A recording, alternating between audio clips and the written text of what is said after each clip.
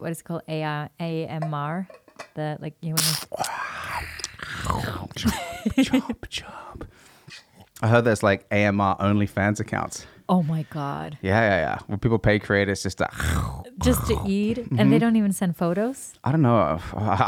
And Maybe they're filming or something as well. Yeah. But they can request, can you like let me hear you crunch into a cucumber? that is so weird. Isn't it weird? Yeah, people are so weird. Don't you think like that there's like so much more weirdness out in the open now? Yes. Right. Yes, it's almost as if, I have a kink and nobody has it yet, so I have to go public with it. Yeah. It's like, no, you probably shouldn't. Don't do it. But if you do, you're probably going to make a fuck ton of money, which is the bizarre thing. Yeah. Like you heard about that girl that was like farting in jars. Oh, yeah, I think so. I was like, is that a thing? And she's like, I'm making $50,000 a week. I'm like, oh my God, how many farts is that? For farting in a jar? Yeah. Isn't that ridiculous? That is crazy. No, the ridiculous part is that why haven't I done it? Yeah, Like, you would make bank. I would make so much money. Because you have such a specific, you're Sri Lankan, Norway, Denmark comedian. I can fart in different languages. Yeah. those farts are so valuable. I know. Yeah. They're the most important types of real It's like niche. International farts. I can go in different countries and they're fart funny. there. Yeah. You got some funny farts. Funny farts. Yeah. Have I farted in front? No, I haven't. Have I? Have you farted? What were you going to say? I haven't farted in front of you. No. No, No. yet. Well, not that I know of. No, I don't know. no, Maybe right. you're just on stage just sneaking them out. Just like, this is my thing. I'm just like, they don't even know when they're laughing. It's like, Yeah, like the release is the fart, not the laugh. Yeah, exactly. Like that's your endorphins just going, I need this. I need this, guys. That's stupid. So, yeah. Yeah. So, fuck Hello. it. Yeah. Hello. Hello. Yeah. Maybe I should introduce myself. Yeah, introduce yourself. Who the fuck are Yeah, you? who the fuck? Yeah, I just farted outside your door and then you let me in. It was kind of weird. That's how I meet all my friends. Yeah. So, yeah, tell us, who are you? My name is Darshika Christopher. I'm a stand-up comedian, but I'm from Norway, but I'm based in Denmark. You don't look Norwegian. Oh my God. Dashik is not a Norwegian name. No, it's not a Norwegian name. Like, yeah. So, but you got some flavor in your DNA. I got some flavor. Yeah, that's what they call it, spices. So my passport's in Norwegian. I think the correct term in Norwegian would be second generation non-Western immigrant. That's too long. It's too long. Yeah, we got to shorten it down. And I discussed it with an American, and he was like, no, you're first generation Norwegian. I'm like, no, I'm second generation. I was like, but I am first generation Norwegian. I'm born in Norway. Yeah. So I should be first generation Norwegian. He's got a point, but you've got a point too. Yeah, because Because you're not the second generation that was from Norway, because the first generation was your Yeah. dad, but you're the first Yeah. generation born here. yeah. So what the fuck is right? Is it first or second? I think in the US it's first, but in Norway it's the second. But I like the first generation Norwegian better than the second generation non-Western immigrant. Because what will my kids be? Third generation non-Western immigrant child of? Yeah. I think the first generation is better too. Yeah, because me it too, sounds yeah. like you had the struggle. It sounds like you had to deal with leaving your home country and get on the small boat and came over here. Or actually, it does sound. I think it sounds like the opposite. It sounds like I was the first generation to have welfare system in Norway. I guess it's a matter Yeah. of perspective. It Yeah. depends on how much street cred you want. Yeah, first generation of free education and Yeah. oil money, pension plans. Yeah, but you don't live in Norway. I don't live in Norway. Why? No. Why don't you live in Norway? I You moved- don't like Norway? I don't- What's wrong with Norway? Oh, it's always wrong. It's like, why are you here? Go back. It's like, what? Why did you Why leave? did you leave? Yeah, Go you back. can't- nobody can win. No, nobody can win. I got a job in Denmark 4 years ago, and in connection with my education, and I wrote my thesis in Copenhagen. Okay, and so you went there to get a job and study? Or Yeah, no, I went to Denmark because I wrote a thesis about air passenger rights. Oh, that sounds fun. It was. Oh, wow. I thought it was a lot of fun. Maybe not haha fun, but it was interesting. Air passenger rights. No, Okay. did you know if your flight is delayed by more than 3 hours, you can get money? Yeah, and yeah, I yeah, wrote yeah. my entire academical thesis about that. Okay, about people do they Do people know their rights? No, that's the thing. They don't know. But so that's why they have this firm who's a third party between the air company and the passenger. So they can send the case to them, and then they go to court. They can eventually go to court with that case, demanding money, and they know the legal stuff. And then it's like a no cure, no pay. But the thing is that model is not allowed in Norway for lawyers, but it's allowed in Denmark as a company, inkassoselskap. I don't remember the name in English. Yeah, so they do it there. So they have a Norwegian branch, but in Denmark. So I moved to Denmark to work there. I thought that was a scam, but it's real? It's real. It's real. Because my flight was delayed and I ended up like having to stay at a hotel for like 2 days in Amsterdam. And then, but when was it? This was in like 2018 or 17, 2018. Oh, it's too long ago. If it was less than 3 years ago, yeah, I could have helped you. Well, that would have been awesome. But I got an email from this company. I was like, this looks like phishing. This is a clickbait attack on my... But it was real? I don't know if... Because they wrote to me a bunch. Yeah, okay. I don't know if that company was real. Yeah, okay. But the thing is that it's weird that they wrote to you when you were delayed. It's like, how did they get the passenger information? Yeah, right. That is weird. But they knew it all. Maybe they were just tracking flights and sky scanning or something. And they go, that got delayed. Yeah. Okay, so they went to shady... Yeah, well, they wrote to me and they said that we could help you and you're entitled to all this shit. And I was just like, whatever. Oh, no, but that's so dumb because you are entitled, but you don't need to use the company. To get your rights. Yeah, they ended up putting me in some like hotel and like outside of Amsterdam somewhere, and I just ended up just like fucking watching TV. Okay, for a day and a half. which air carrier? It was KLM. Oh yeah. They're sneaky. Right? Yeah. They were pretty sneaky. Yeah, but they always give you like, a hotel and a new flight. It's like, you should be grateful. It's like, yeah. I should also have 400 euros, which is what you would be entitled to. Yeah, because I just kind of thought, well, it was bad weather and there was snow and who can control the weather? I guess nobody can. Because that's actually what I wrote my thesis about, the extraordinary circumstances. Yeah, force majeure. Yes. So in that case, you would not be able to have you would not have the compensation, but you would have a refund of hotel and food.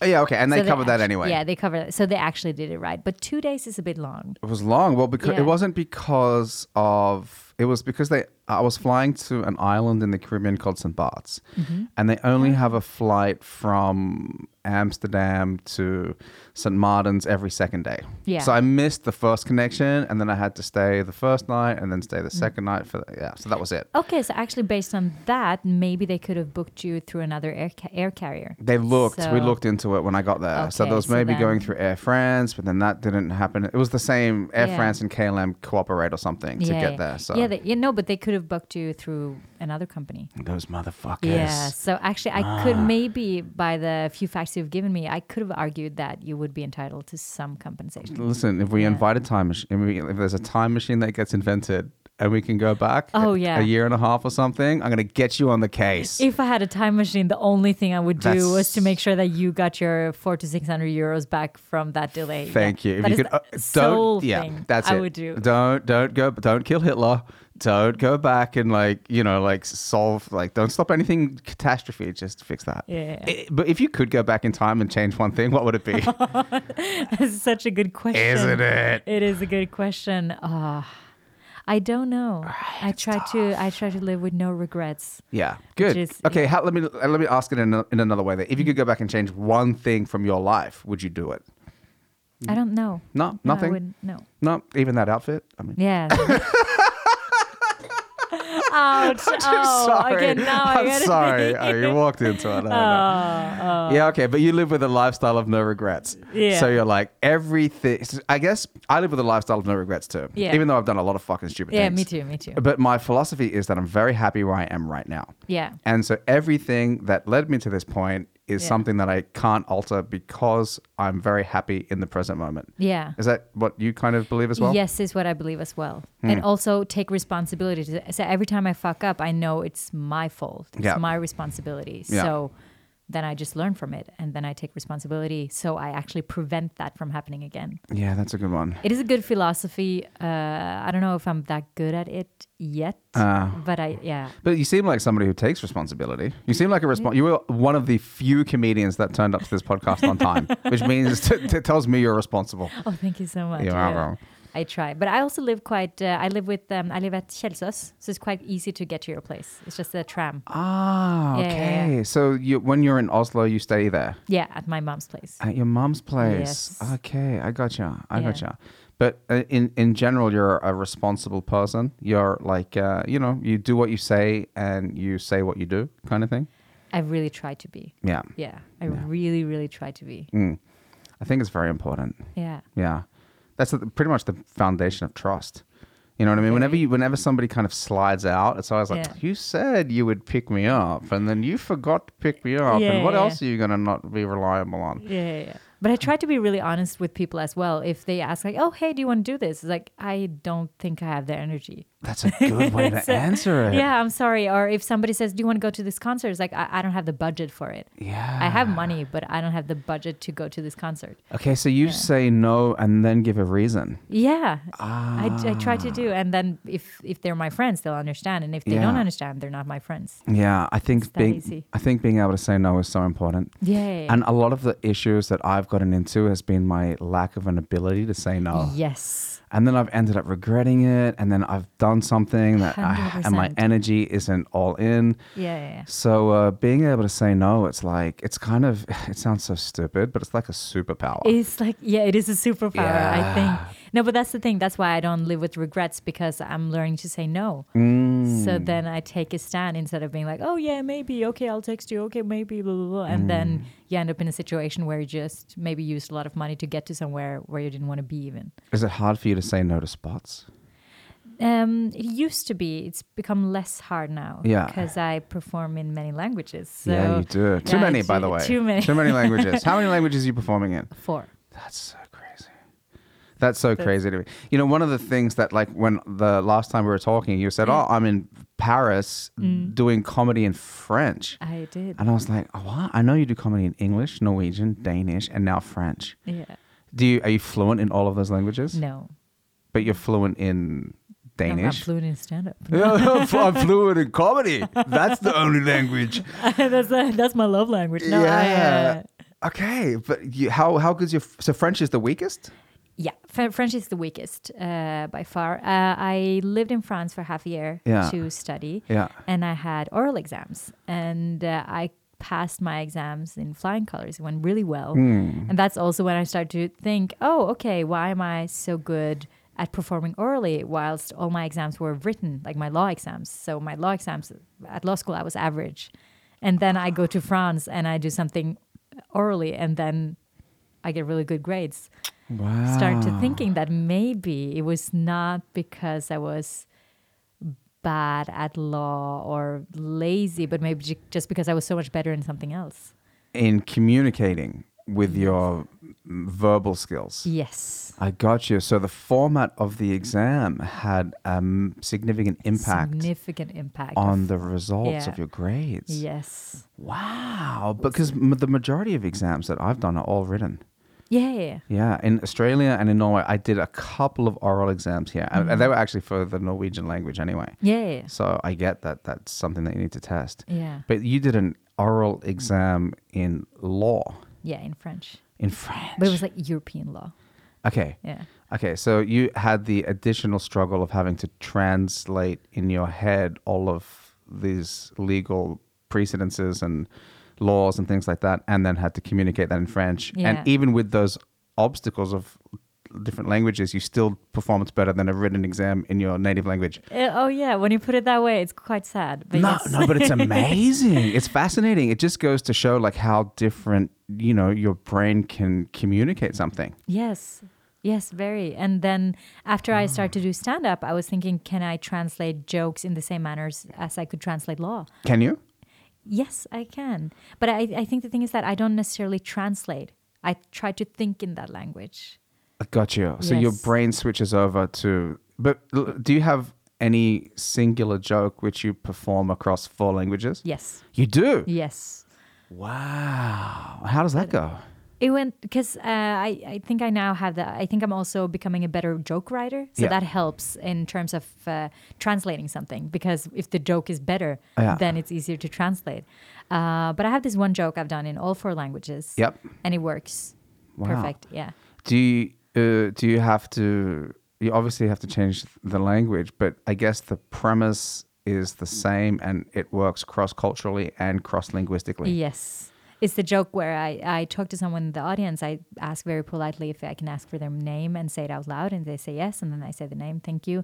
And I say that was a demonstration of consent. Yeah. And that joke works in every single language I Huh. performed in. I got It's you. something universal with the consent and the format and the way I ask. Yeah. Yes. Okay, but maybe I'm trying to think, would there be a culture that doesn't have the same appreciation of consent where it might not work? Right? Like say some, yeah. you know what I mean? Like say, I guess we're in the right time, so it's such a global concept. But I don't know, like in the Middle East or something like that, or in, like with some sheikhs that have just ultimate power, like what's consent? But, okay, if they book me for a stand-up job, I'm sorry, but I'm going to talk about consent. Yeah, of If course. that will happen in the future. Yeah, Yes. but it's kind of interesting because like like there are jokes that are very particular to the cultural climate and the era that we're Yes. in. Yes. Yeah. So, but there are also some jokes which are broader, which might be more timeless, but they probably have to deal with bigger concepts that anybody can relate to over time, Yes. like having kids or something, yeah. something like that. Yeah, even the jokes I can do with myself, by talking about dating or talking about being me in the world. I don't know if that would work that well 30 years ago, No. where you didn't think about the sort of underdog or the, yeah, I don't know. But some stuff I think, yeah, maybe some of it would work. Yeah. But not, because it's also the belief, they have to believe in what I say is true. Mm, And yeah. I don't know if it would be believable No. like a couple of 10 years ago. Yeah, exactly. Yeah. Yeah. It's really interesting how, cultural perception on topics changes and then comedians are right there. You know what I Yeah. mean? They're right at the change. They're like Yes. right when things are just about to tip over. And now they're playing, or maybe before as well, Yeah. they're playing a significant role in the tipping. Yes. You know what I mean? Which is kind of 100%. crazy. I saw a friend of mine the other day who I haven't seen in like 5 years. And he goes, so how's the comedy going? I go, it's going really good. He goes, you guys are the real truth tellers of today. And I was like, yeah, I guess we kind of are.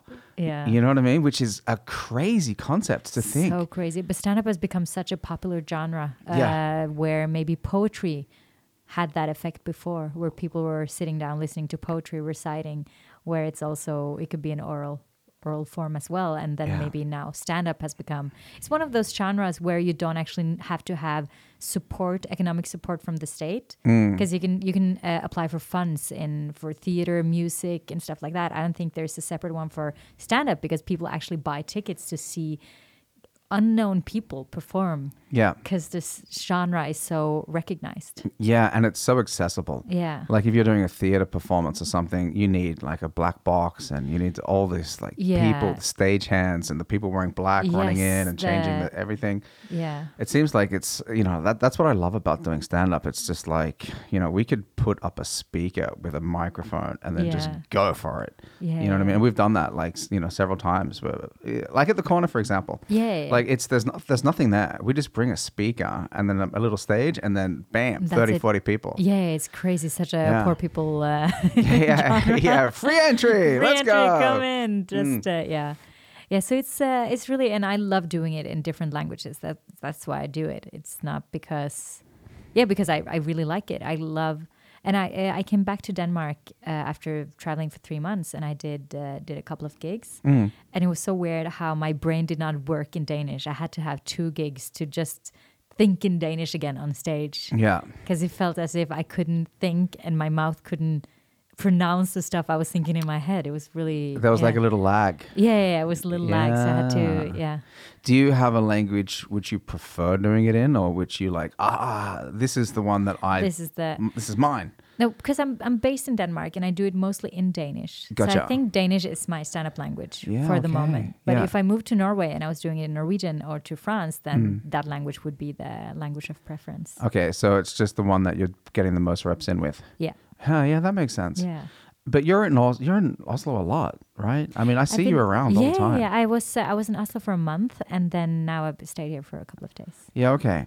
And is there much of a difference between this, like the stand-up society and scenes in It is, in yeah. what's some of the differences between Denmark and Norway? Yeah, some of the differences.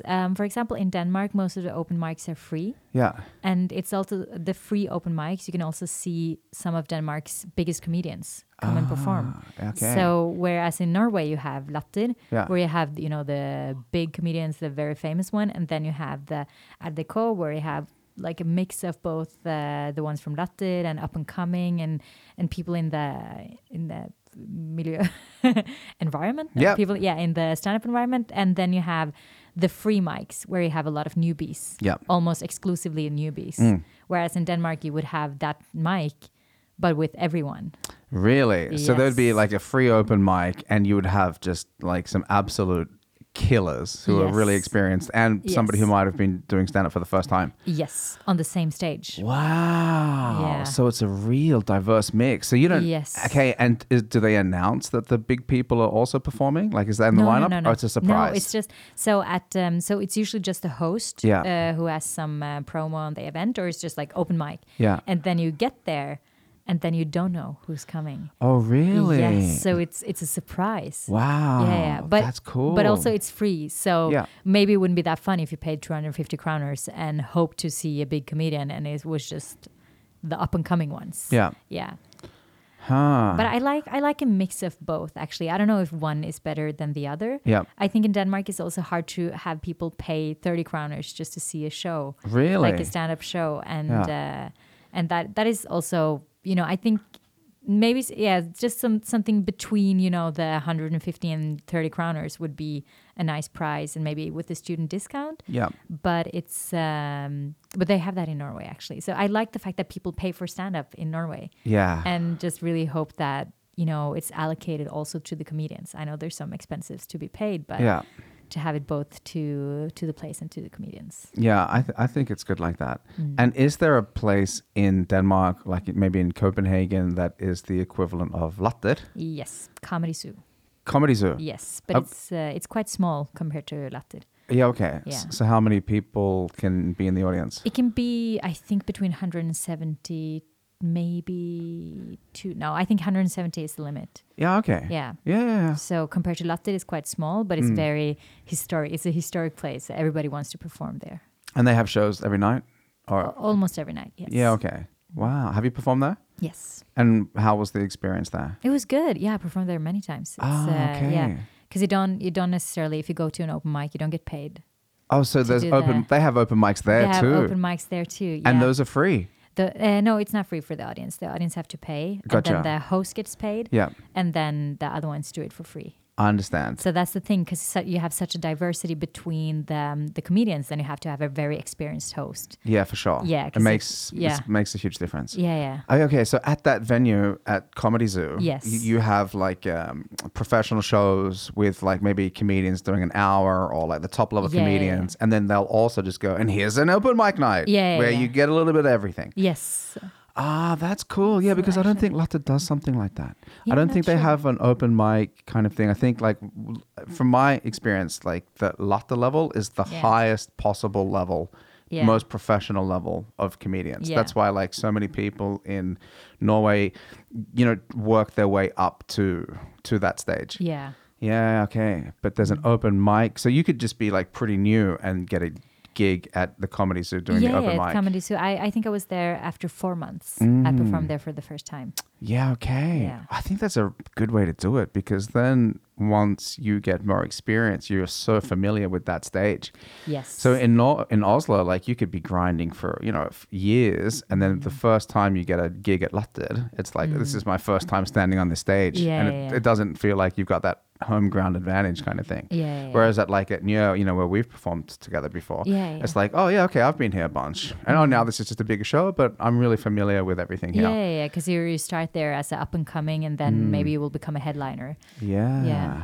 Huh. Yeah. And where are you? Like, how long have you been doing comedy for? 2 years. Yeah. Okay. So you started just during the pandemic? Yeah, during the pandemic, during the first opening. Damn. Yeah. So was that something that you'd been considering for a while, and then the opportunity just arose? Or how did that happen? I worked as a volunteer at Café Mellomrommet in Copenhagen, which is one of those free open mics. Yeah. Where you can also have the big comedians. It's been there for 10 years now. Gotcha. It's my friend Mette who runs it, and she's been running it for 10 years. Yeah. And I started there as a volunteer. And I didn't understand because I wanted to set up some debates or something. I didn't even know what an open mic was. Yeah. And then she's like, oh, yeah. Okay, so if you want to know how the mic works and stuff like that, just come and we're going to set up a stand-up. And I was like, is it free stand-up? What? And then I went there. I set up the mic, and then comedians came in and they did their stuff. And I was like, what is this? Yeah. And that was my first experience with an open mic. Wow. And I observed that for 4 or 5 months. And then the pandemic hit. And then I decided that when it opens again, I want to try. Okay. Yeah. And now you're like 100% committed. Now you love it. And you're like, this is something that I really want to do more of. So it's so hard for me to be 100% committed. Really? With anything. Yeah, But okay. I think it's the closest I've been to really committed to something. Yeah. Yeah. Okay. And how often are you performing? I perform maybe try to have like 4 or 5 times a week. Wow. That sounds so committed. 4 or 5 times a week. Yeah. That's committed as fuck. Yeah, but it's also hosting jobs. Yeah. So it's a performance, but I don't necessarily have to use new material Gotcha. to be a host. And that's also how I can earn some money from it. So yeah, I've been traveling for some time. Yeah. I need some money. So I'm doing sure. a lot of hosting jobs and getting that experience. Yeah. And then when I start to write new material, I try to get the other spots. And then also I can also go outside of Copenhagen. Yeah. Just train to Odense for an hour and then get like 10-15 minutes there to perform. Yeah. Okay. Yeah. Yeah. I love hosting. Yeah. I think it's so much fun. So much fun. It's it's not doing stand-up No. necessarily, no. What do you think makes a good host in your opinion? I heard this, I'm not sure if I agree, but I heard that a good host is someone, if it was a good show, nobody remembers you. But if it's a bad show, it's your responsibility. I don't agree with that. Yeah, no, it's. I think that is a very hard definition of hosting. First of all, I don't agree that it's the host's role to like not be remembered. Do you know what I mean? What was the first part of that? If it's a good show, nobody remembers you. Yeah, like, yeah, that's so stupid. Like then you're the you guy or the person that's on the stage a lot. Yeah, Why yeah, wouldn't yeah. they remember you? Yeah, but it's also like you shouldn't take that because you're also making the way for the comedians to do their stuff. Yeah, I So- get it, but like, I mean, like if you're doing a hosting gig, and there's 5 comedians, and you're also a comedian, so there's 6 people on stage. Yeah. Shouldn't you be able to fucking remember the person that's on the stage? And if the and then are you supposed to adjust your level like down to match the comedian so that you become less memorable? It sounds I don't sounds know. stupid Sometimes to me. I did one gig where somebody asked me like, "Oh, why did you do material after that other comedian?" Like it was one comedian, he got off on a laugh and an applause, and then I went on and I did some stuff. But it was also like I wanted to have it more clear for the next comedian to come on. Yeah. So you wouldn't go on another person's applause. Yeah. But I don't know. I could have also just put him on right away. Yeah. So it's just the judgment of that because maybe I was stealing some thunder from that laugh. I don't believe in the stealing thunder yeah. idea either. I feel like this is how I think of it as hosting. Yeah. I think of each comedian that comes on gets a clean slate. Yeah. And it's up to them to use that clean slate however they want. Yeah. And then if they end well and we've got time, then like the host can go on and then like reset the slate, like make sure Yeah. people are, feeling good, unify the room, Yeah. make sure everybody's like having a good time, make any announcements that you need to make. Oh, we got the discount at the bar Yeah. or whatever. And then get them excited for the next comedian. Yeah. And then the next comedian comes on, clean Yeah. slate.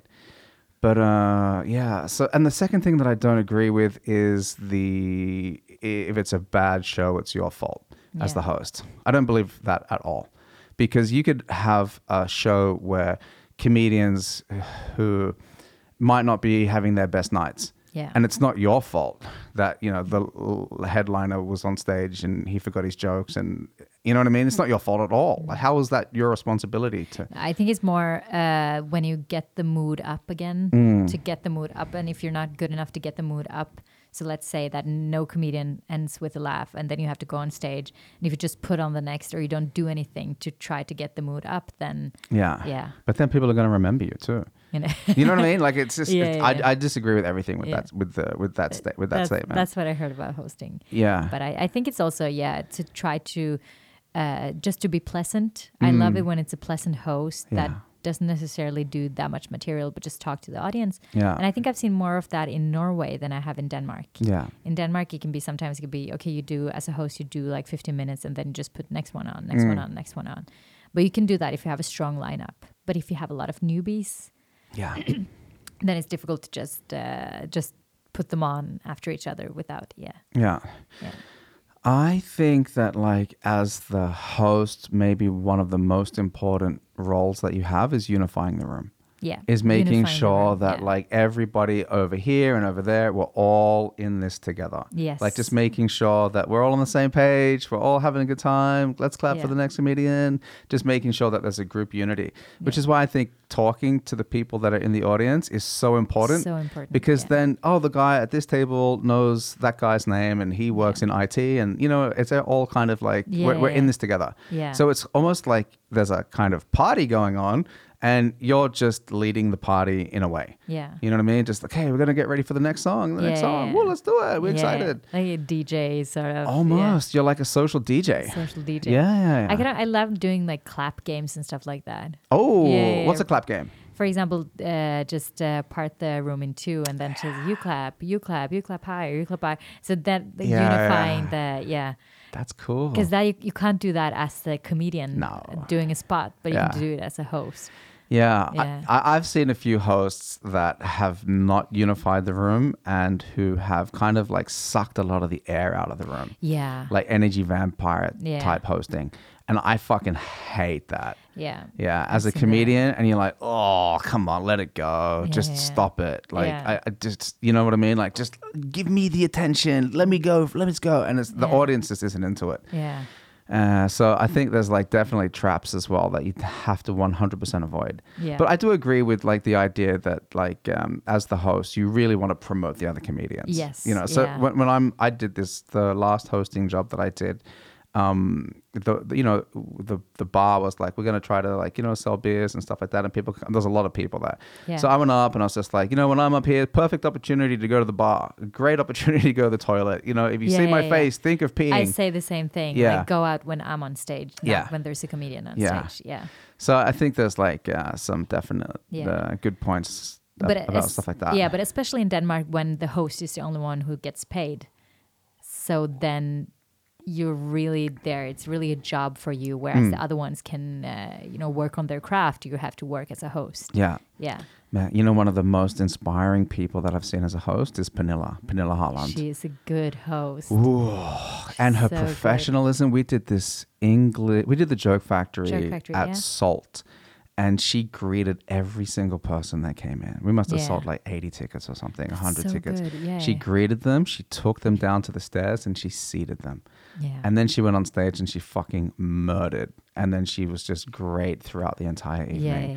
And I just remember thinking, the hosting job doesn't necessarily start when the show starts. No, it's The hosting job yeah. can start when you're greeting people and welcoming them because you're Yeah. creating the experience from the moment people arrive. Yes. And that's a good good way to start it. it is. It's a really good way to start it. And so I took that on board with us when we did our comedy tour around Norway. Yeah. And then we went to a bunch of venues and we divided, there was like 5 or 6 of us, or 5 of us.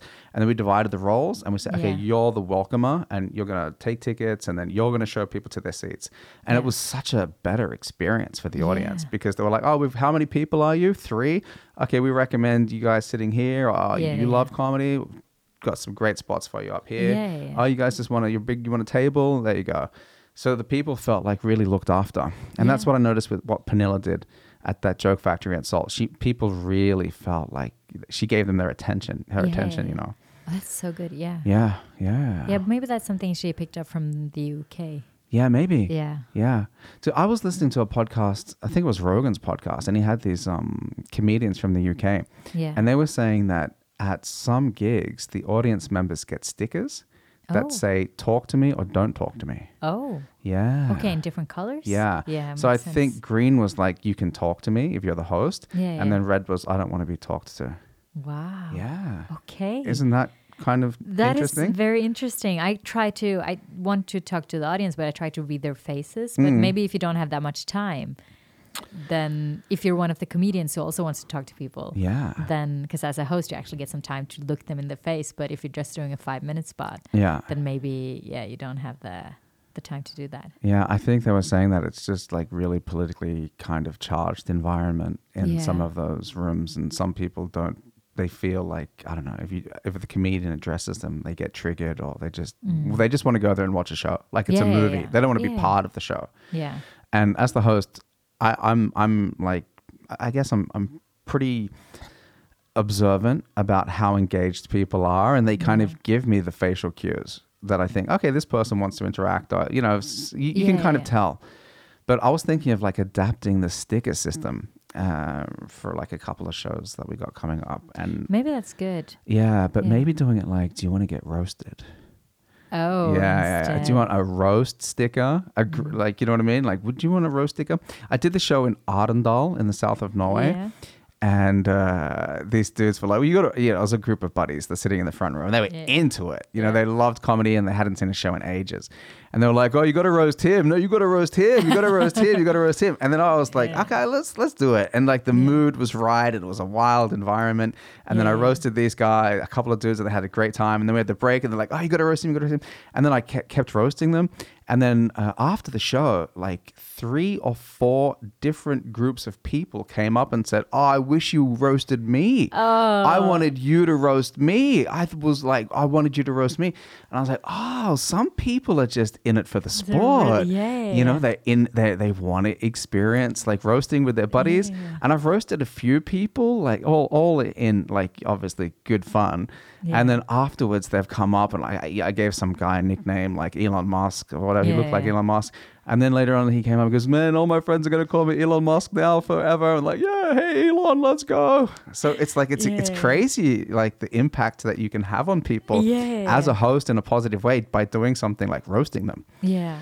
So true. Yeah. It's also, there was somebody who told me when I was very new, when I was talking about, I don't have stage fright, but obviously it's a bit intimidating, the first couple of times you try stand up. And then he said, okay, try to think of it as they're not watching you, you're watching them. So in the shift of power, then also we will become more observant, but also it's so much easier. I'm standing talking and I'm watching them. Yeah. What are they doing right now? Yeah. So I can say that when I'm stage. I was like, oh, I love that you two looked at each other, or, and then they realize that, oh, okay, she's also watching us. It's not just a machine doing stand-up. It's someone who can interact. Yeah. Well, I think the beauty of stand-up as well is breaking the fourth wall. Yes. I think like once you just like smash through it and we're in this together. Yeah. And my view as a host is I'm a part of the crowd. I'm just happen to be standing up on stage. Yes. Like I'm one of you guys, and I've just got the mic right now. Yeah. Yeah. There's this like improv term. I did some improv theater for a while, and there's this improv term which I take with me when I'm on stage doing hosting, and it is don't try to be interesting, try to be interested. And that kind of plays into what you were saying about observing them. Try to be interested in them. Yes. And sometimes you can like go down a rabbit hole with the people, with one person or a group of people that is so funny. Yeah. You know what I mean? Just because you're like really interested in like, how did you guys meet? Or this is the first date? Whatever it happens to be, Yeah. Yeah. So I think paying attention to the audience is necessary. And the flip side of that is when a host just does bits. Yeah. You know what I mean? And you're like, oh, you're not like really tuning into the vibe. You're just bits. And when I'm hosting, I don't do as well doing bits as when I do just talking to the crowd. Yeah. Right? Yeah, I think also people have a different hosting style, but I like that very much because that's why you go to live stand-up. That's why you don't watch it at home where it's free. You pay to actually get the interactive experience in a way. Yeah, that's what you want. Yeah. I think so, at least. But it was fun. I did a gig in Denmark, and I was talking to someone in the audience, and then I was doing that. There was a consent joke. And I was like, can I say your name? And he was like, no. And I was like, oh. Because and I was like, nobody's ever said no to me before. And that sounds so privileged. Yeah. But it was fun and then his friends were like crying of laughter. I was like, oh, okay, what's up? And they were like, oh, we actually sat in the front, and he said his greatest fear was if was if one of the comedians started to talk to him, and I did exactly that. But that's funny. the only time my judgment hasn't been correct. Yeah. Because he looked like he wanted me to talk to him. Yeah. But then, yeah. Wow. That was fun. So you never learned his name?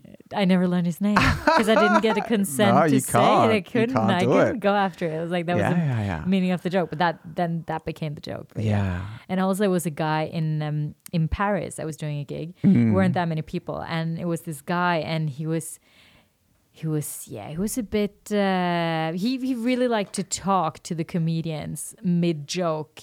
And then he was like, he wanted to say some stuff. And the comedians were like, okay, but what if you just write down your thoughts and then you can ask us later because you're talking in the middle of the joke. Also, sometimes what he said was funnier. So maybe that was irritating for the comedians. Yeah. But then he said something to me in French while I was performing.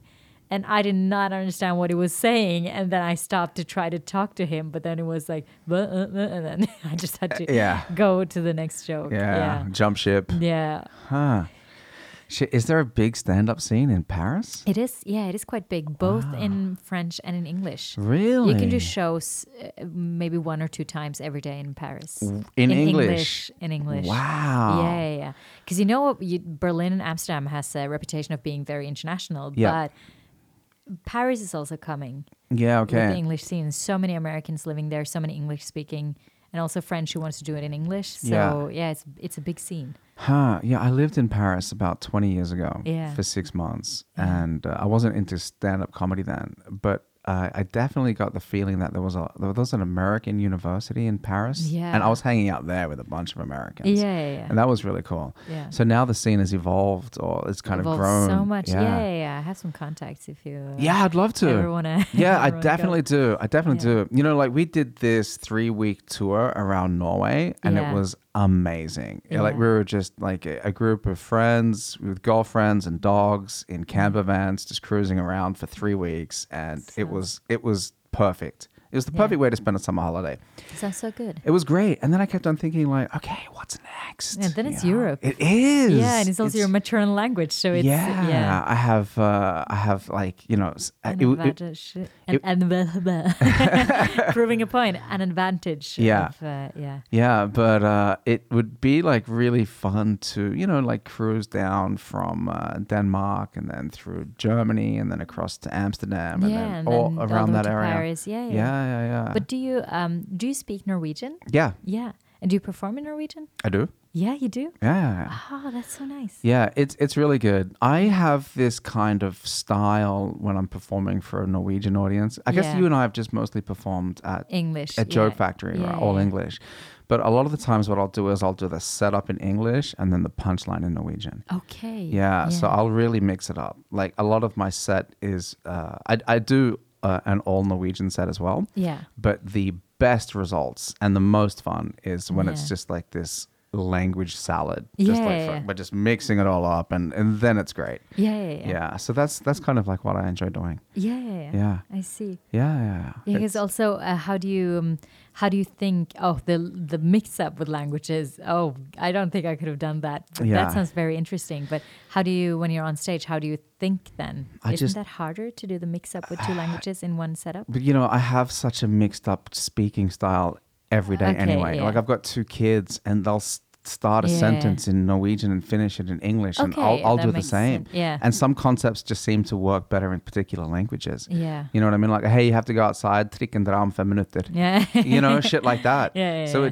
it's just a natural part of how I talk. And even like when I'm in a working environment, talking to clients or talking to colleagues, it's always just like the same kind of mix mash of language. And you know, like you see like kids that grow up with these, you know, one mom speaks French, the dad speaks Spanish, and then the household language is English. Whatever it is, it's always just like different words and different languages getting tossed out all the time. So when I'm on stage, I just kind of that's who I am, and I just naturally channel it.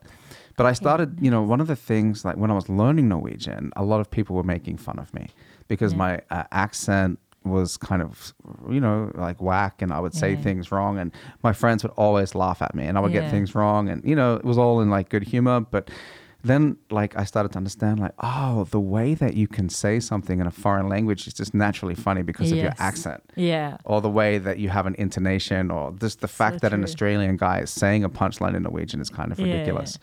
So I try to channel that. Oh, that's so fun. My mom, she took Norwegian education in like Norwegian courses, and she said it was a guy who was from Australia actually, and he was saying, she said she had so much fun. They were reading the Karius and Baktus, the book, and then he said like instead of hugget og hakket, he was like hugget og hakket og hugget og hakket. yeah. It was just funny the way he pronounced it. Yeah, I remember that. Yeah, and another thing that I learned from that as well is like when I'm hanging out with friends and they like, you know, roasting me, or like we're roasting each other, or just having friendly banter. If somebody says something and it kind of like hurts a little bit, then I know it's true, and then I know it's funny. So like when I did this tour last year, we did this same kind of thing. Oh, nice. Yeah, these guys were like making fun of me because I was the oldest one there. Yeah. And, oh, come on, granddad. And I was like, oh, yeah, I should make jokes about being the oldest one here. Because you're, Yeah. And so then we had this one comedian who at the time, I think he was like 20 years old or something. Yeah. And then, you know, if I followed him, I would say something like, oh, you know, I'm the oldest comedian. Let's give it up to Felix. He's so young. You know, I think I met him on Epstein's Island. Yeah. You know what I mean? Like you could just play into it, into who you really are. And if somebody says something and you feel that, oh, they're onto something, whether you like it or not, then that's a truism. And if it's a truism, you can make a joke out of it. Yeah. And it's more funny because people know that it's real. Yeah. So that's always been believable. It is. And that's why, like, when I'm hanging out with friends, or even my girlfriend, or even the kids, if they say something that's making fun of me, I go, I can make fun of myself on that. Thank you. Thank you. Yeah. Yeah, you just invite the bullies to come. I invite them. Go for it. And I've been teased a lot, sometimes in good nature, sometimes in bad nature. Like Inea's a weird name, right? So you're growing up in Australia in like the 80s and the 90s. People go, they're all called Greg and Rick and Dave. And you got this weird name called Inea, and people are making fun of you. And you go, I can make fun of that. Let me make fun of that too. Yeah. So, you know, I welcome it. Yeah. You have also been like the Tasmanian devil vibe. Yeah. Yeah, I don't know if you make jokes about that. Yeah, and people say, oh, you know, come on, hey, let's go crocodile hunter. I'm like, oh, crocodile hunter. Yeah, that's a big stereotype. I'm going to use it. Yeah. How do you get inspiration for jokes? Oh, that's a good question. I like, because you said you did some improv, right? And I like the thought. I took some courses in improv, and I like the yes and. Yeah. And then I also translate like what if. So sometimes I have something happens, and then I think, oh, but what if? And then I just work on it. So as I remember, like I have some topics. Yes, I have some. Sometimes I think, what do I want to say with this joke that I'm never going to say? Yeah. So sometimes I make a lot of jokes with housing prices. I think they're ridiculous. Yeah. And I also think investors investing in prices, and also looking at the fact that people have usually earned money from war to finance buying housing. So, but that I would never say on stage. I would never say those words on stage. But then I think, which scenario can I use where I can, this is my opinion, but it's camouflaged as a joke. Gotcha. Yeah. So, and then I say, what if? Okay, what if, I don't have that much money. I can only use, I can't afford a real estate agent. It can only be utleiemegleren. And then, what if you went to a house visiting with your utleiemegler? What if, and build on that. Okay, so you'll just create what if scenarios that have humor in them. Yeah, but it's always the setup, or it's always real. Yeah. Because then it's easier to think, what if? Yeah. Okay. So the premise is based in reality, and then you spin it out. Yeah, premise is always based in reality. Because I want to live a life where the premises are real. Setup can be exaggerated. Definitely. But the premise is always real. Yeah. In every single joke, actually. Yeah, I like exaggerating punchlines too. Yeah. And I like it when I see comedians that take things to like the most ridiculous level. Yeah. You know what I mean? You're like, oh, you're going there and there. Oh, I thought this was the end. Oh, you got more? Where are we going? Yeah. So it's a really important thing for me that the premise is real, because that is how I can think. I can't just make a fake premise. I've also seen people who, it's not fake necessarily, but maybe they had a boyfriend and then they broke up. But then in the joke, they still say, oh, with my boyfriend. So if I would have the same scenario, I have a boyfriend. So then if I talk about dating, I say, before I met my boyfriend, I was blah, blah, blah, blah, blah. Yeah. So, but it's very important to me to have that before I met my current boyfriend, because that is the premise. Yeah. That is where I am. And then the premise of being single is also real in the past. And Yeah. then I build the what if from that. I know exactly what you're talking about. Yeah. Yeah. I've been in that situation before as well, where Yeah. like I've made jokes about, being in a relationship. Yeah. And then like I have another joke that just comes to me about like going on Tinder dates. Yeah. And people go, wait, I thought weren't you in a relationship? And now you're talking about you going on Tinder date. Wait, there's a disconnect there. And if you fuck up that disconnect by not saying, oh, before when I went on a Tinder date, the audience goes, oh, we kind of see that this isn't all based in truth and reality. You're just trying to say things that are funny that don't connect. Yeah, but that's the thing. That's the thing with the fact that if I'm single or not, that has to be true on stage. Yeah. But then you can make it fun. It's like, oh, but when I was single, I played Tinder. Yeah. And then the use of the verb makes it funny. Yeah. Yeah. Huh. Yeah. Shit. Now, there's so many different ways to come up with jokes. And, one of the things that I get most inspired by when it's like comedy is just conversations with people. Yeah, me too. You know what I mean? Like, I'm just talking to people and we're like, got a good tone, and then we're riffing. And I go, oh, that's something that would work on stage. Yeah. And then, the flip side of that scenario is when I'm just like, okay, I've got a spot that I want to come up with some 5 new minutes like tomorrow or something. Yeah. And I'm just sitting there forced to like think of premises. Yes. It's like a whole different kind of like, because I know if I'm having a conversation with a friend and we're both laughing, I'm onto something. I just got to, work out the premise a little bit. Yeah. But then just sitting down by myself and going, what in the world is funny? Yeah. What's funny? What's funny? Sometimes I try to have a process of sitting down and writing. I'm so bad at it, but I'm trying to get better. But the thing is that if something is funny, I write a note on my phone. Yeah.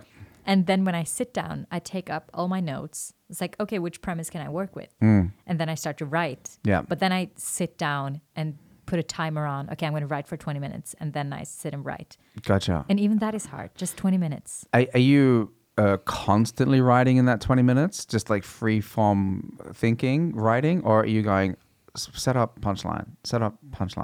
It is, it's hard because it's so new. Yeah. This process is very new. But I try to write. No, I do the second one, the latter, where you set up punchline maybe and change some stuff. But I'm always working with the stand-up. I don't go on the World Wide Web or something. I'm just on that document for 20 minutes. Yeah. And then if I need some more information, I just put it as a comment or something. Oh, check out something about, I don't know, Utleiemegleren. And then I just write that so I can do it when the 20 minutes are done. I got you. Yeah. Oh, that's good. So I try to have the 20, but my concentration is bad. Yeah. Is really bad. Yeah. Yeah. So it's hard. I write the same jokes in different ways. I try to be like, okay, this is the joke. How can you do that 3 different ways? Yeah. And that's interesting. Yeah. So that's something that I try to work on. And I go, okay, and let's say it's a topic like whatever, like real estate prices or something. Yeah. Then I'll be like, okay, here is let's just say here's one setup and punchline. Yeah. But can I do the same premise with a different setup and punchline that makes the same point? Oh, okay. Yeah, just try to challenge myself to get different perspectives.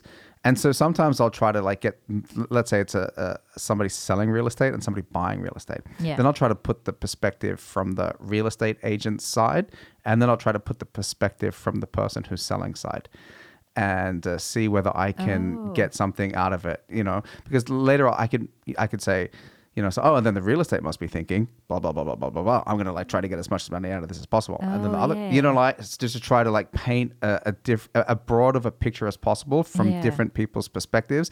And then I can like slash a perspective or draw on it a little bit later. Okay, so you change perspective from the I in the situation to being kind of an omnipotent sort of third person describing a relationship between two people. Exactly. Yeah, okay. Exactly. That's very interesting. Because then I could slide into different characters on stage. Okay. So then I could be like, well, check out this bathroom. All of it. You know what I mean? I can act things out from their point of view. If I wanted to. Because that's one of the things that like I admire in a lot of comedians is their ability to perform different roles. Like even having conversations with themselves. Yeah. You know, I'm like, he said the bathroom was clean. But the bathroom was whatever it is, you know, like just switching it up like that. Yeah. Because I feel like, you know, from my experience with improv, like being able to just switch into different characters and be so believable and doing object work, you know what I mean? Like just stuff like that can be really funny. And it all just is different tools to paint a picture as detailed as possible. Okay. Yeah, it's really interesting. That is really interesting. I hadn't thought about it, but it's a really good exercise for just seeing stuff from this different perspective. Because maybe because I would naturally be like the one who's renting, not the landlord, but actually one could make a really funny joke from the landlord's perspective. Yeah. Yeah, but if you don't write from that perspective, it's harder to. It's harder to see it. Yeah. Here's an example. You know the story about that walrus Freya. Yeah.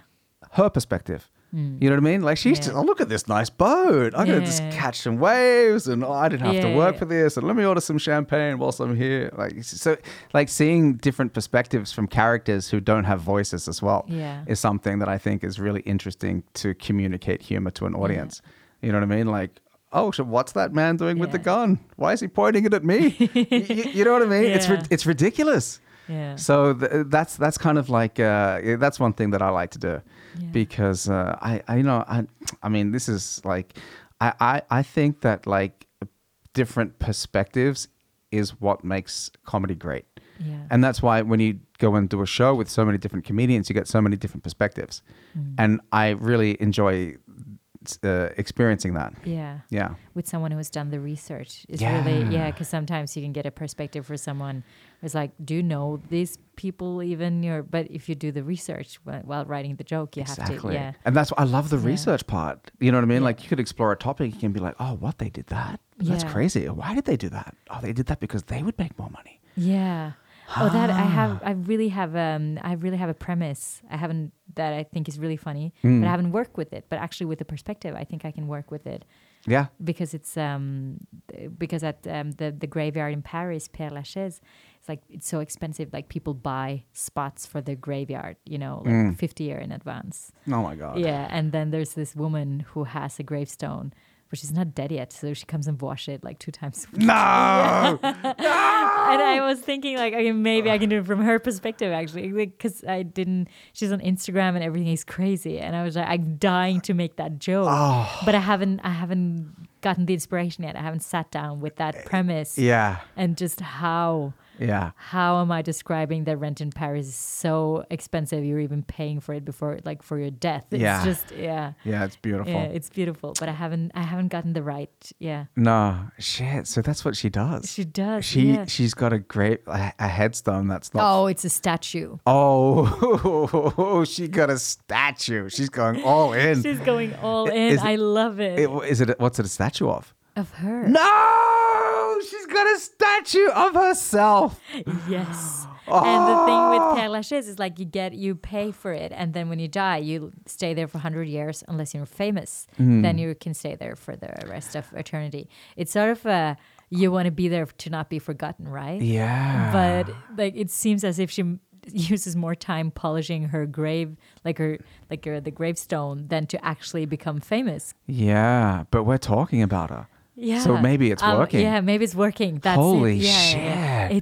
That's Inception. It's really crazy. That's meta as fuck. She's getting famous by doing the thing that she wants to be famous for to stay there for longer than 100 years. Yes. And she's got an Instagram account. Yeah. That's how you know about her? No, because we went to the graveyard, and then it was this guy who just jumped out of a bush. He was like, I'm going to show you the graveyard. And we were like, okay. We understood that he wanted some money for it. Yeah. But we were walking around, and he was like pointing at that grave, and she's like, oh, that woman there. She's not even dead yet. She comes 2 times a week to wash it. Holy Don't just walk shit. further. Yeah. Yeah. There's so many ridiculous people in this world. But it's like with that, I can kind of understand the fact that you're a bit afraid of dying and being forgotten.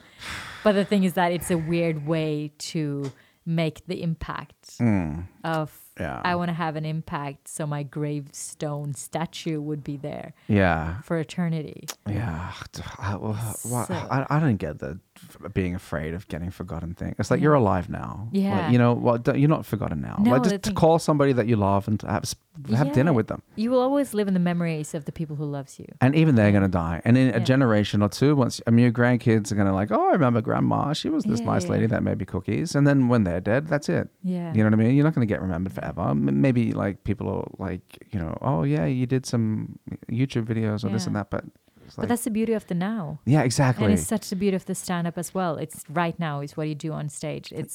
It's really doing stand-up in different languages makes the fact that you can go to different scenes, you can do more stand-up and actually have the more nows in different languages. That's what I love about it. That's why I do it. Yeah, definitely. I got this coin that I carry with me every day that says I think it's on one side it's Latin and it says memento mori. Yeah, remember you're going to die. Exactly. And then the other side it says you could leave Earth at any moment or something. You could leave life right now. Yeah. That's how they translated it. Oh, yeah, okay. And then I'm like, yeah, you could leave life right now. Or you could whatever. So Yeah. just make the most out of whatever now is. Yeah. And I feel like that's such an important perspective to keep in mind because like that woman or people who are afraid of getting forgotten, they're not taking advantage of the moments that they have right now. No, that's it. Yeah. Are you a religious person or a spiritual person? No. Not at all? A little something? No, I'm not. No. But I respect everybody who is. I respect religion. I respect spirituality, but I'm not touched myself. No. Okay. Yeah. Do you have any kind of thoughts about the afterlife or any kind of, what do you think is so? I think, I don't know, I think being dead is the same as being unborn. Yeah. Yeah. Yeah. I think so too. Yeah. But it wasn't a bad time before I was born, so I guess. It's pretty boring actually. It's like fucking just hanging out in the place between worlds, just waiting for You're to be reincarnated. Egg. Yeah. Reincarnation is interesting. Isn't it? It is very interesting. That is, I feel more secure of the theory of reincarnation than heaven. What version of reincarnation are you The leaning? Hindu version must be, but it's also like I can't. Okay, but you can actually. Oh, is that Buddhism where it's nirvana? Yeah, maybe that's Hinduism as well. I'm not. There's a long time. Buddhism and Hinduism, I believe, both share the version nirvana, of yeah. And Although Buddhism is a much more the eight wheel, like they have a more. yeah, Oof, because there's my mother is Hindu. Like I did a Hindu puja yesterday. what's a Hindu puja? Like I was holding it. We were throwing flowers at some statues of God that she has in a bedroom. Ah, okay. So I always respect it. But So that's a form of worship. Yeah. And I was holding like a gold necklace, and we were like making it holy. I don't quite know what I was. So she was like, "You can't eat meat today, and you have to hold this necklace in front of the pictures of gods." Okay. And then we did that, and she was like, "Oh, we're gonna throw some flowers at them." And I Yeah. threw some flowers, and I got like the thing in the pichu, the red spot. What does that mean? The red spot. What does it symbolize? Symbolize.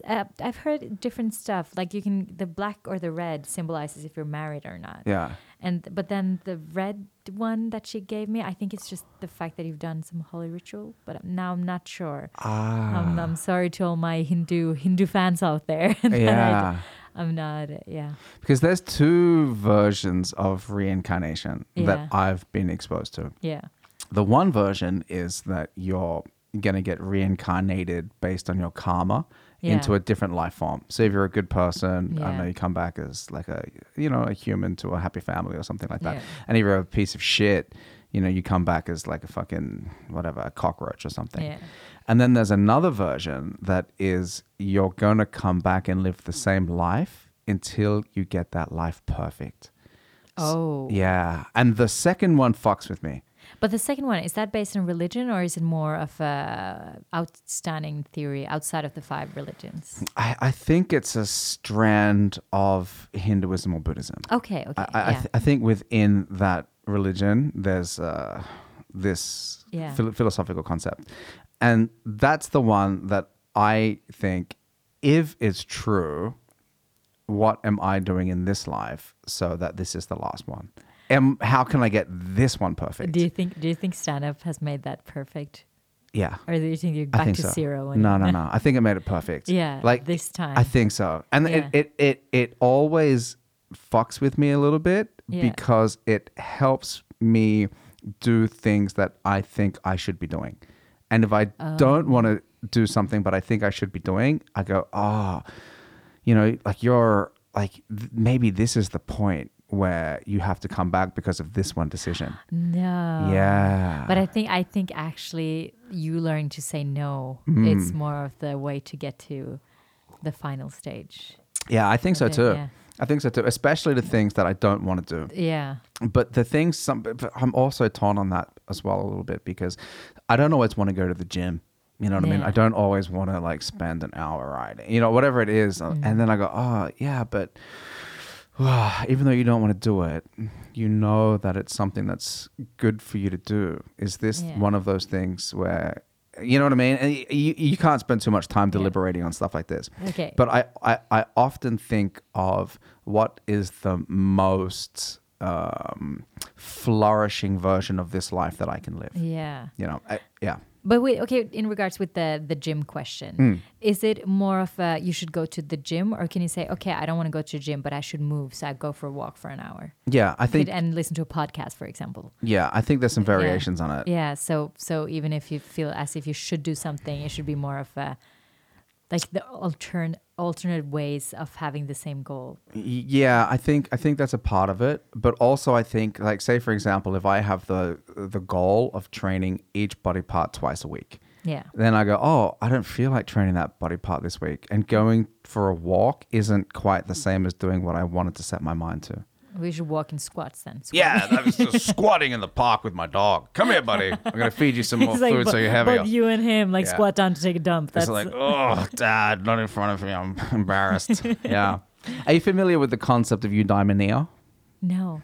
I think it was Aristotle who answered this question on what makes a good life. And then he came up with this concept of eudaimonia like 2,000 years ago. Okay. And the concept is like, it's not just pleasure-based. You shouldn't just do things that you're, find pleasure in, because, you could just end up fucking playing video games all day. Yeah. But his idea of eudaimonia is like living this flourishing, well-balanced, happy life that involves you expressing yourself to your full potential in all of the areas that create balance. Oh, yeah. So like if you're in a relationship and you're like pursuing stand-up, it might not be a flourishing life if you're just focusing all on the stand-up and then your relationship turns to shit. Yeah. Like you really have to try to express yourself in all areas of your life to create this flourishing eudaimonia balance. Oh, yeah.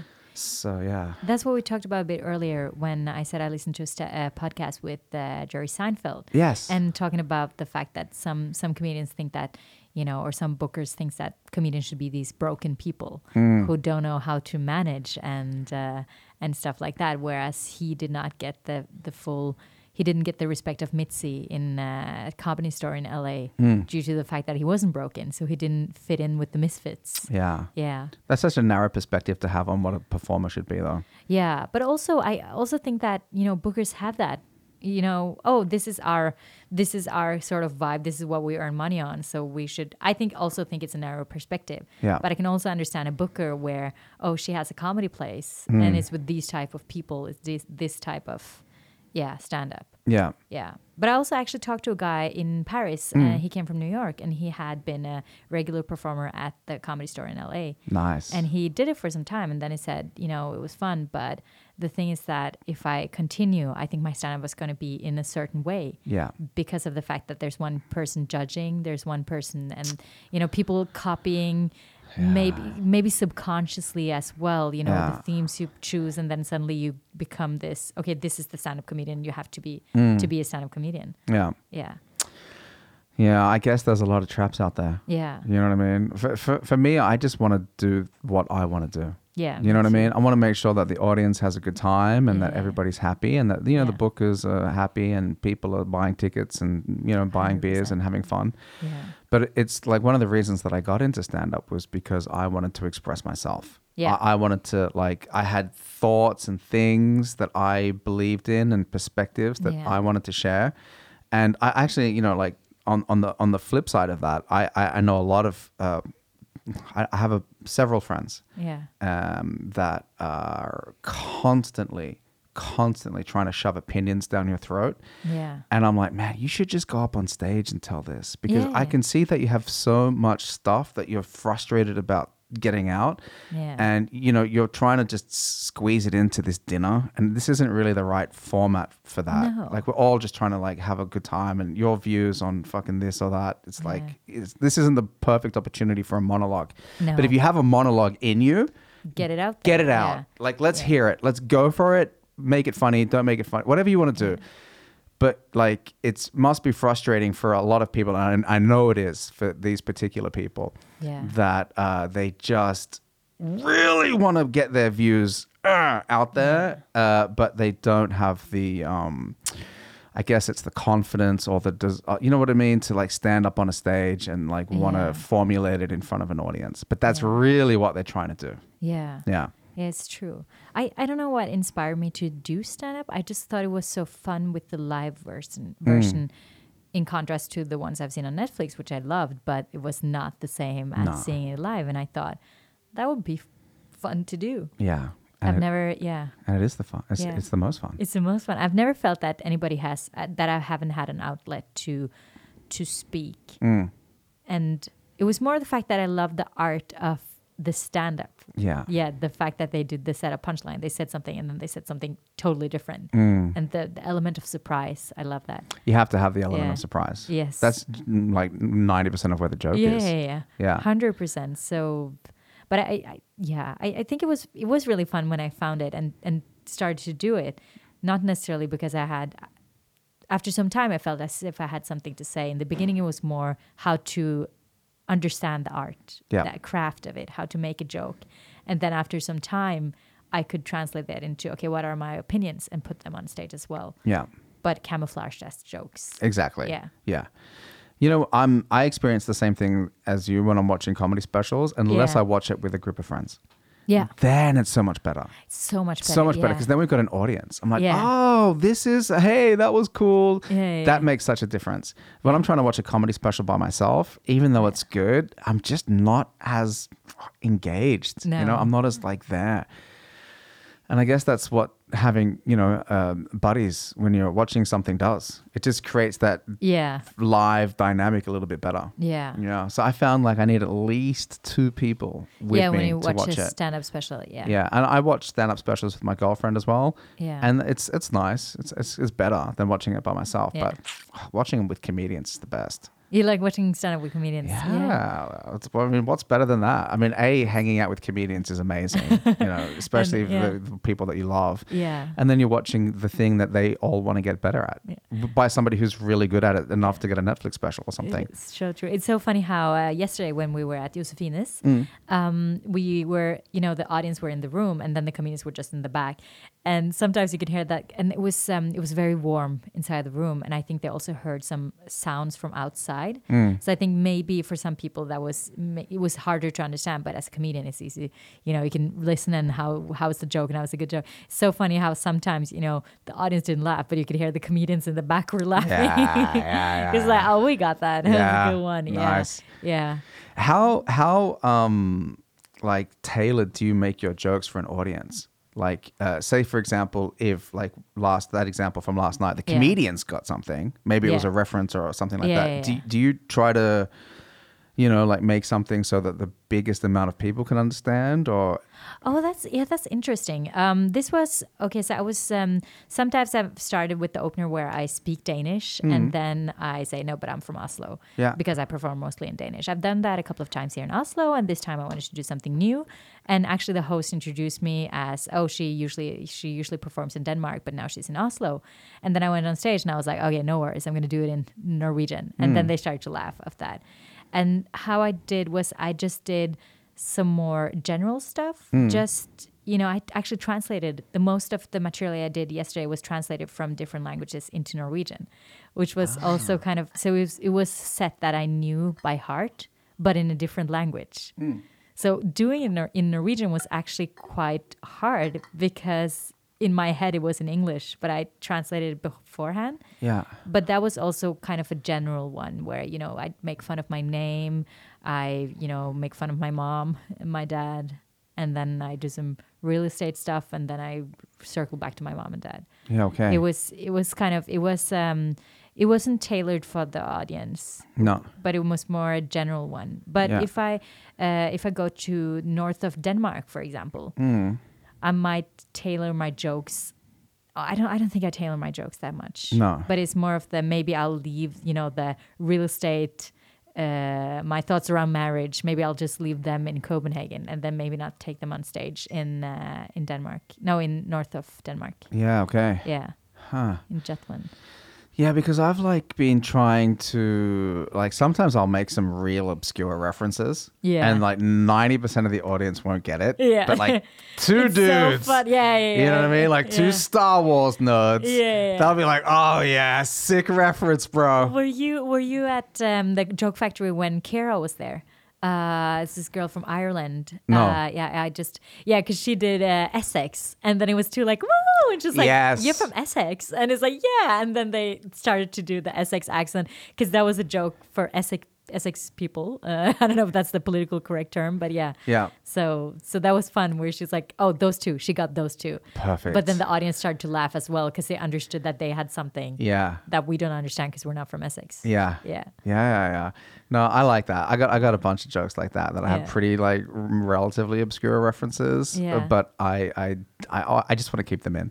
Yeah. You know what I mean? For the few people that get it, you know, Yeah. and I like doing that. And I think the audience, maybe they missed that one, Yeah. but it's okay. I got more for you guys. Oh, speaking of tailoring jokes, obviously I do it for different languages. Yeah. That is a very of course. You have to, right? Yeah, I have to do it. So Yeah. that maybe that's where I work with the tailoring. It's more of the where am I country wise, language wise, Yeah. than how than the specific audience in the specific room. Yeah. But doing English stand up in Norway and Yeah, I see. yeah. Yeah, because if you're doing a joke about like maybe a suburb in Oslo, Yeah. then when you go to Copenhagen, you're going to make it a suburb in Copenhagen. Yeah. I Yeah. actually did that. I was describing, stereotypes of guys I used to date. Yeah. And then I was saying like three unfinished bachelors from, and then in Denmark it was Roskilde University, and then in Norway it was Blindern. Yeah. Obviously, I had to tailor that to make it work. Yeah. Yeah. Huh. Yeah. Huh, nice. So that's. I think that was my phone. Yeah, I think it was your phone. Very Blinging. unprofessional of me. To Yeah. So leave what that. are you doing? I'm gonna turn that off. My bad. You're so popular. Just getting messages like, oh no, sorry, I'm too important for this podcast with my name on it. Yeah, I just had a quick look. It was my friend. He's like, "Hey man, you gonna come and train jiu-jitsu at 1:30?" I was like, "Oh shit, Yeah, no, I don't that's think not so. No, I'm not gonna make that one." Oh, I want to say something Yep, go ahead. regarding doing stand up in different languages, and Yeah. it doesn't because it doesn't have to be. I think this is my theory. It's not based on anything that is scientific at all. But my theory with doing stand up in different languages is also the relationship you have with that language. Okay. So why do you speak this language? It's kind of the thing I think about when I go on. That makes me want to do stand up in that language. So yeah.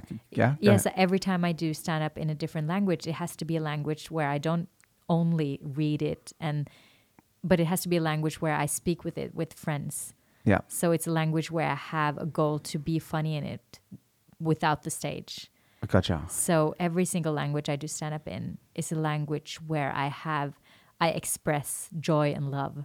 Okay. Because some people, if you just learn Norwegian just to fill out the forms and talk with colleagues and be professional, for me at least, it would be harder to do stand up in that language. Yeah. Because your connotation with that language is, oh, that is the language I use to communicate professionalism. Yeah. So how can I be funny in it?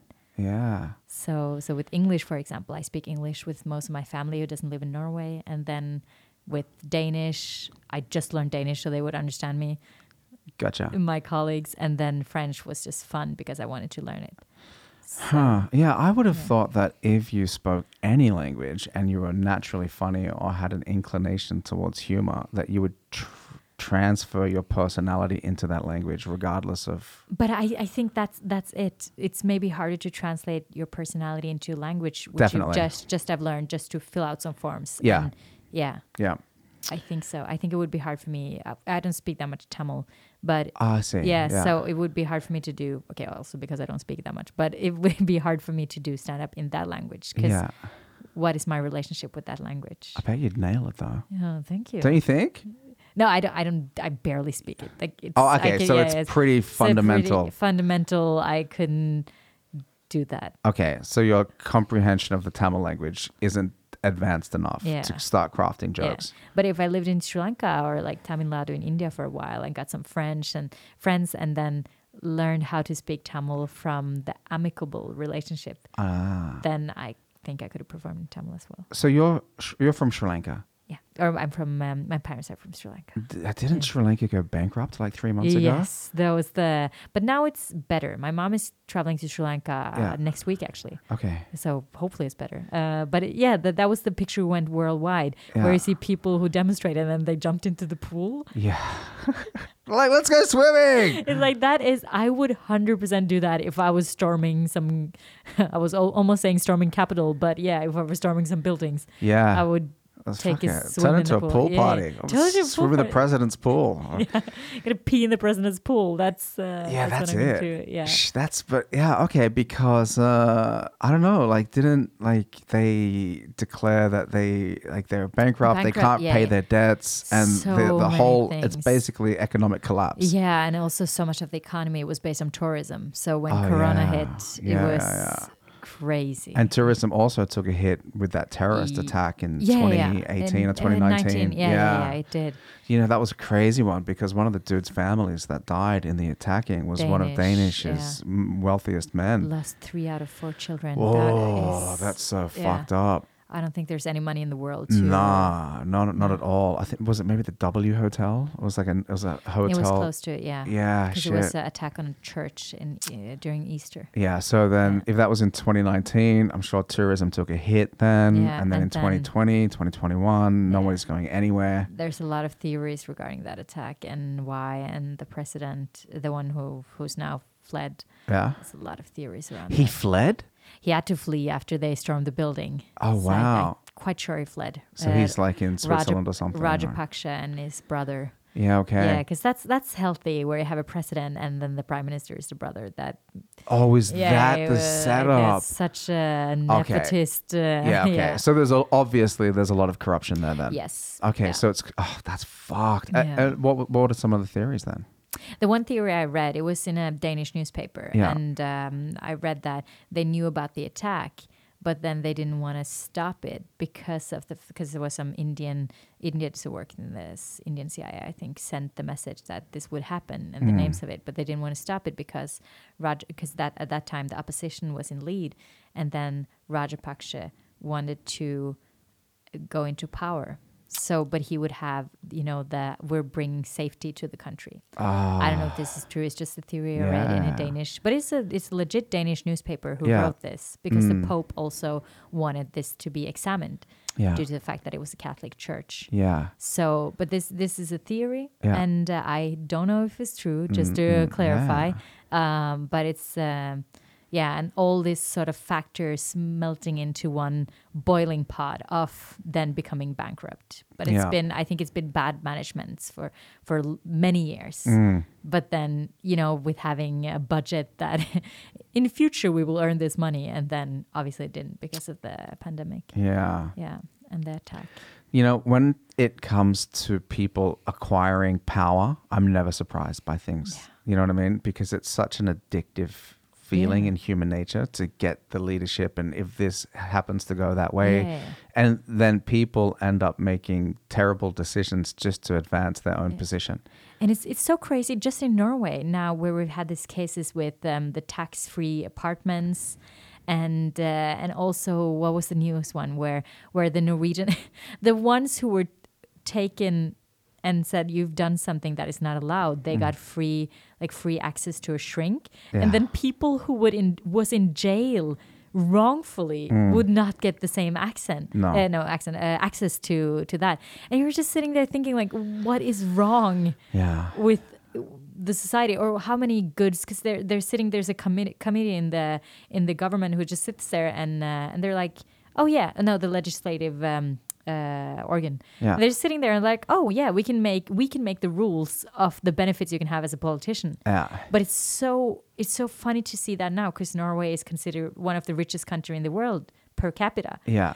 And then people say we don't have the money to buy, electricity, food in one of the richest countries in the world. And then you have to stop and think, like, okay, what are we doing right now? Yeah. Who's in charge? Yeah.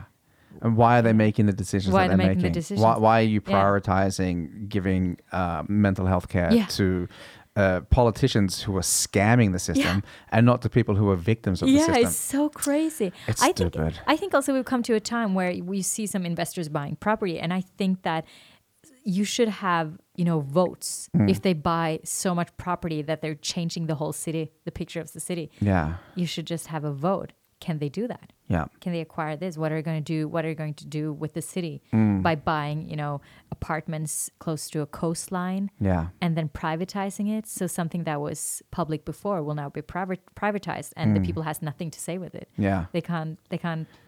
Yeah. Yeah. It's fucked up. It's fucked up. Like one of the things, and it's kind of like that, but maybe it's a bit different, and I'm not understanding the system properly, but there's like in all of these developed parts of town, they have this private parking system. Yeah. So instead of like parking and then you pay to the government, like you have to pay to this parking company, and it's so much more expensive. Yeah. And you don't get the same benefits as an electrical car driver. And I go, like, say up around Newdalen, for example. Yeah. I'm like, why the fuck is this street not...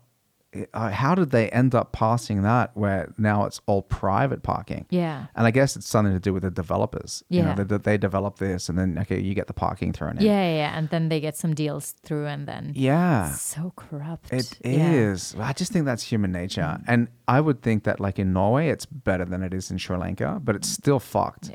Yeah. It's so fucked. I was talking to this dude the other day about Sri Lanka, actually, because I visited in 2018, loved it, had a great family vacation, a lot of surfing, experiencing the culture. So nice. It was really nice. Yeah. Sri Lanka is also quite close to Australia. Did you go there? No, it was just an Easter trip. But my mom came from Australia. My family from Australia came. You just met up in Sri Lanka. And we did. So I flew down with my daughter. They flew up from Australia, and it was like a good middle point. Yeah. And one of the things that this guy was saying was that the harbour that they were building was... or they just built was like Chinese funded, and that if they default on their payments, then the harbor gets owned by China. And now they defaulted on their payments. So now that harbor goes to China. And China are doing a lot of stuff like this all around the world, like especially in Africa with highways and harbors and controlling ports, and what gets into a country now is under Chinese control. It's colonism. It's nothing short, but it's more hidden. Yeah. It's not dividing it with a pencil on a continent, but it's still colonism. It is. It's economic. It's like, you ever hear of that book or read it, like Confessions of an Economic Hitman? No, I haven't, but it sounds interesting. Yeah. It was basically like they would do that. They would give countries huge loans that they would probably never pay back with the interest rates, and then they would basically own them. And then America would like put in military bases or make sure that they passed particular laws. And it just feels like with Chinese expansionism globally across the world, that they're doing things like that, like with the harbor in Sri Lanka and with the highways and the harbors in Kenya and across Africa. Yeah. And then ask the question, why are these countries in debt? They never were able to actually develop something in their own country due to the old colonism. And now there's a new colonism. So... Yeah. So colonialism is such a dirty thing. Like, it's so dirty. Like the country that I come from is a colony. Yeah. You know what I mean? And they just, Yeah. the English went in and they just fucking Yeah. literally committed genocide across Australia. Yeah. And then, this is just, they plant the flag and then this is England. And they had this concept called terra nullius, which means no man's land. No man's land. So what they would do is they would just like basically say, there's some natives that are living here, but they don't own property. There's no concept of property ownership across a like hunter-gatherer society. And so they would just go, well, these guys don't own property. I guess we'll just own it then. And then they just take over an entire country. Yeah. And that's what they did in Australia. Just Yeah. wiped out literally like 99% of the indigenous population. Yeah. And then now we've got a new continent. So crazy. Isn't it? It's so crazy. And it's so funny how you can kind of, you saw it and think, oh, that was in the past. And then you see how the world works now. Yeah. It's like, it's not in the past. No. It's happening right now, but it's in smaller scales. It's like big companies buying apartments. Thinking, Yes. oh, yeah, that's them. But no, but thinking of it Yeah. in that manner, that if you're as a person with an honest job, working as a teacher, or two teachers working together, you can't buy property in Oslo. No. That is the reality It right is. now. A friend of mine was in the newspaper because he inherited his family home and he got this house worth 32 million kronas or something. And then he said, I couldn't afford to buy anything by myself. And then they published this study that said that a nurse on a nurse's salary working full time can afford to buy less than 2% of all the real estate in Oslo. That's what you can afford. It's crazy. Isn't it? And it's crazy with especially nurses working those hours, having maybe have to be close to the hospital. Also, all the stuff that does to your body, running around, helping people. And it's very physical work. And then they have to travel 1.5 hours to go to Drammen or to Lillestrøm. Yeah. Just because that's where they can afford to buy property. Yeah. Which is those people should live in the city. They should. Not politicians. I'm sorry. No. Politicians live outside of Oslo. You just commute. Yeah. With your limo. I don't know. It's And the thing is about being a nurse, my girlfriend's a nurse. Yeah. It's not just physically demanding, it's emotionally yeah. and mentally Yes, of course, yeah. destroying. Like so many nurses get burned out, my girlfriend included, and COVID didn't do them any favors. No. And It's like, oh, we clap for you. yeah, you're our heroes. Yay. Yeah. And like the amount of people that have to get sick leave because of mental stress and their nervous system is just redlined and they're just fried. And my girlfriend works in the ICU. So if you ever end up meeting my girlfriend at work, it is like the worst day of your life. Literally. Like you are very close to death. So she's like caring for these people who have significant issues health-wise. And a lot of nurses, I think, are people with a lot of empathy, I think traditionally so as like a well, lot of women, and it's impossible for them not to absorb that. Yeah. You know what I mean? I really believe in this, like the concept of mirror neurons, like where you kind of like, if I watch a video of a guy getting kicked in the balls, like my balls hurt, I go, oh, or you see somebody having an accident, you go, oh, that's a mirror neuron. Like you're absorbing a certain amount of the experience of the person that you're watching. Okay, I didn't know that was the name of yeah, it. Yeah. super cool concept. Yeah. But your mirror neurons as a nurse with a high degree of empathy must just be absorbing constant and relentless, continuous amounts of pain in perpetuity. Yeah. And there's only a certain amount of that you can absorb before your nervous system and your mental health just deteriorates to a point where you can no longer function properly. Oh. And add to that, nurses working night shifts, Yes. starting at 10 at night and then finishing at 8 p.m. Doing that 4 or 5 times every 2 weeks or a month or whatever it is, however many they get rostered. That shit is a recipe for basically, causing mental breakdown. Yeah. Yeah, and physical breakdown as well, because turning those night shifts around takes a couple of days, and your circadian rhythm is so fucked up. Yeah. So it's a travesty that people that perform the most essential caregiving, life affirming, helping positions can't even afford to live at the place where they're providing this invaluable service. Like it's insane, It's insane. to me. Yeah. Really insane. My dad's a nurse, actually. Is he? Yeah, he is. Yeah, I met your dad. Yeah. I met your dad. That is one of the things of performing in Oslo. Yeah. My whole family shows up. Yeah. He was a good sport. Yeah, he's a good sport. Yeah. Oh, yeah, that was the one time where he had to go to work, so he had to leave before I performed. Yeah, that's it. Yeah. I was like, oh, my dad left. Well, I used to as a joke, though, but yeah. Yeah. Yeah, that was the one time. I just noticed that something fell down behind you. Maybe, yeah. Well, you know what? Have a look up there to your right. It's my... No, it's not you. It's this. That one? Yeah, that goofy. Oh, should I put it up? Could you? Yeah. Yeah. You put it up, and I'll just talk to everybody about how awesome your dad was. Yeah. There you go. Problem solved. Yeah. So your dad's a nurse, huh? Yes. And he came from Sri Lanka. Yeah. Yeah. Okay. 80s. All right. Was he a nurse in Sri Lanka, or was he something else? No, he was student in Sri Lanka. Okay, so he came when he was young. Yeah, he was quite young. He was 24, I think. Yeah, okay, good for him. 24, yeah. Yeah. They were like, oh, I guess this ship is going down. Better go. Yeah. So they went before, everything started. Gotcha. Yeah. And he met your mum over there or here? Yeah, they were neighbors. Really?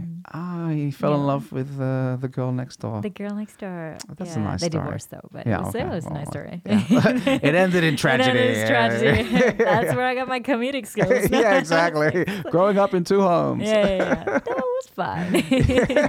They lived so close to each other. There's just a football court dividing my mom and dad. So it takes me 3 minutes to go to my dad Oh, that's from my nice. mom's. That's good. That's important. But I have a bedroom at my mom's place. Cool. I don't have it at my dad's. That's why I stay at my mom's. Yeah. Yeah. But you see your dad a lot Practical anyway. reasons. Yeah. I just visited him before I came here. Yeah, okay. Yeah, no, I remember seeing your dad because he was he was having a good time. He always I think I've seen him twice, and he sat at the front. Yeah. He was like right up there. And I don't know how old your dad is. He's maybe in his 50s or 60s or something. Yeah, 50s, yeah. Yeah, dude, and he was late 50s. Late 50s. Rub it in there. Yes. Yeah, but he was having a good time. Oh, wow. I just realized that my dad is in his late 50s. Yeah? Yeah. How old are you? I'm 29. Yeah, okay. Yeah. I guess that makes sense. Yeah. He lived a full life before he had his first child. Yeah. 28 years old. Yeah. That's it, yeah. Yeah, my mum was 27 when she had me. Yeah. The average age of people having kids now is like fucking way higher. 40. Yeah, it's 40. The buddy that I met the other day, he's 40. Yeah. And he just had, I think it was his first kid. Yeah. At 40. 40. Yeah. Mm-hmm. I think it's a problem. You think so? I think so. But also people are getting older as well. Yeah. So. Yeah, that's true. Yeah, so if we would have children at 20, we would be a parent for the next 70 years. Yeah. Yeah. But you got your first when you were 27. No, I was 29. 29, okay. Yeah. Ooh. Yeah. So I was pretty close to your dad. Yeah. It was perfect age for me.